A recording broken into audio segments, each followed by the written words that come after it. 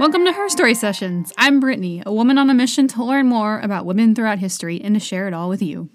If you like this show, be sure to follow me.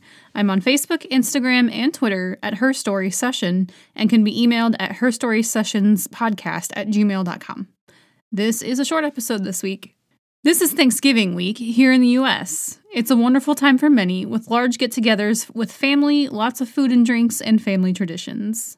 It's a national holiday celebrated all across the country by many people of varying backgrounds and religions. This wasn't always the case, though. It only became nationally recognized when Abraham Lincoln was president, as a way to unite the country after the Civil War had it torn apart. And Lincoln was persuaded to use this holiday for that cause by Sarah Josepha Hale, who had now advocated for it with 4 presidents. She was born as Sarah Josepha Buell in Newport, New Hampshire on October 24, 1788. Her father was a Revolutionary War veteran, and her mother homeschooled her and her older brother, Horatio. Her parents believed in equal education regardless of gender. She became a local school teacher when she got older. In 1811, her father opened a tavern called the Rising Sun, and that same year, Sarah met a lawyer named David Hale. The two would marry 2 years later at the Rising Sun and have 5 children together. David Hale unfortunately died in 1822, the same year their youngest was born. Sarah would wear black for the rest of her life as a perpetual sign of mourning. To support herself and her children, she took up writing, beginning with poetry. They were printed in local journals, and the first collection of them was printed in The Genius of Oblivion, published in 1823. She then published her own novel, Northwood, Life, North and South, in 1827. She was one of the first to write about slavery and also one of the first novelists in the country. In it, she describes how not only does slavery absolutely dehumanize the slaves, but their masters too, and it slows the world's psychological, moral, and technological progress.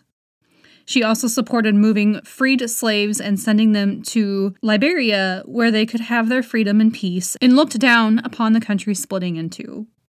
In the intro of the second edition, she claims, "The great error of those who would sever the Union rather than see a slave within its borders is that they forget the master is their brother as well as the servant, and that the spirit which seeks to do good to all and evil to none is the only true Christian philanthropy."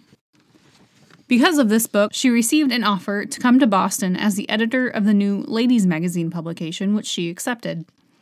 She hoped it would help in educating women, and she wrote, quote, "Not that they may usurp the situation or encroach on the prerogatives of man, but that each individual may lend her aid to the intellectual and moral character of those within her sphere." While she did advocate for women's education, opportunities for teaching positions for women, and their right to own property, she did not join any formal feminist groups. She believed that women's participation in politics would limit their influence in the home and discouraged her readers from any unfeminine involvement in public affairs, and encouraged them to focus their efforts in the domestic realm. She was criticized by some for her support of traditional gender roles. While working for the ladies' magazine, she released another collection of poems called Poems for Our Children in 1830. And this one contains her most famous one of all, the children's rhyme, "Mary Had a Little Lamb." Then, in 1837, she went to be the editor for Godey's Ladies' Book, which became the most influential and widely circulated women's magazine published in the country at that time. She kept her position there for 40 years, writing until she was almost 90. She used her platform to support causes like women's education and abolishing slavery, encourage works by American writers, and to raise money for various historic sites, including the preservation of George Washington's home and the construction of Bunker Hill Monument, 2 sites that are still open today. In 1846, she began advocating for Thanksgiving as a national holiday. At the time, it was celebrated just in the Northeast, mostly as a Christian-based day of prayer, and was largely unknown in the South. Each state had their own date for celebrating it, ranging from October to January. She wrote to Presidents Taylor, Fillmore, Pierce, and Buchanan, but finally caught the attention of Lincoln in 1863. The Civil War was dragging on and dragging down the morale of the country. Lincoln wanted something to unite the country, and Hale argued this was how. She even chose when for him, writing, "The last Thursday of November has these advantages. Harvests of all kinds are gathered in. The summer travelers have returned to their homes. The diseases that, during the summer and early autumn, often afflict some portions of our country have ceased, and all are prepared to enjoy a day of Thanksgiving. It now needs national recognition and authoritative fixation only to become permanently an American custom and institution." She got her wish, and Lincoln declared that Americans should observe the last Thursday of November, 1863, as a national day of thanksgiving and praise, a day to heal the wounds of the nation. In 1870, President Ulysses S. Grant signed it into law as a yearly appointed federal holiday.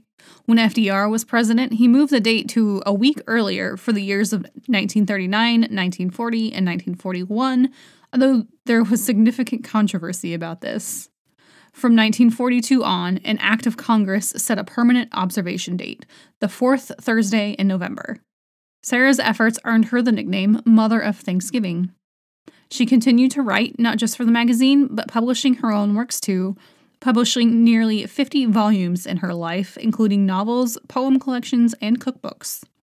It also included several editions of Women's Record, sketches of all distinguished women from the creation of AD 1854, which had over 2,500 entries, making an encyclopedic effort to put women at the center of a Christian view of world history. As a supporter of women's education, she also helped found Vassar's College in New York, which at its founding was a women's-only university, the second one in the United States at the time.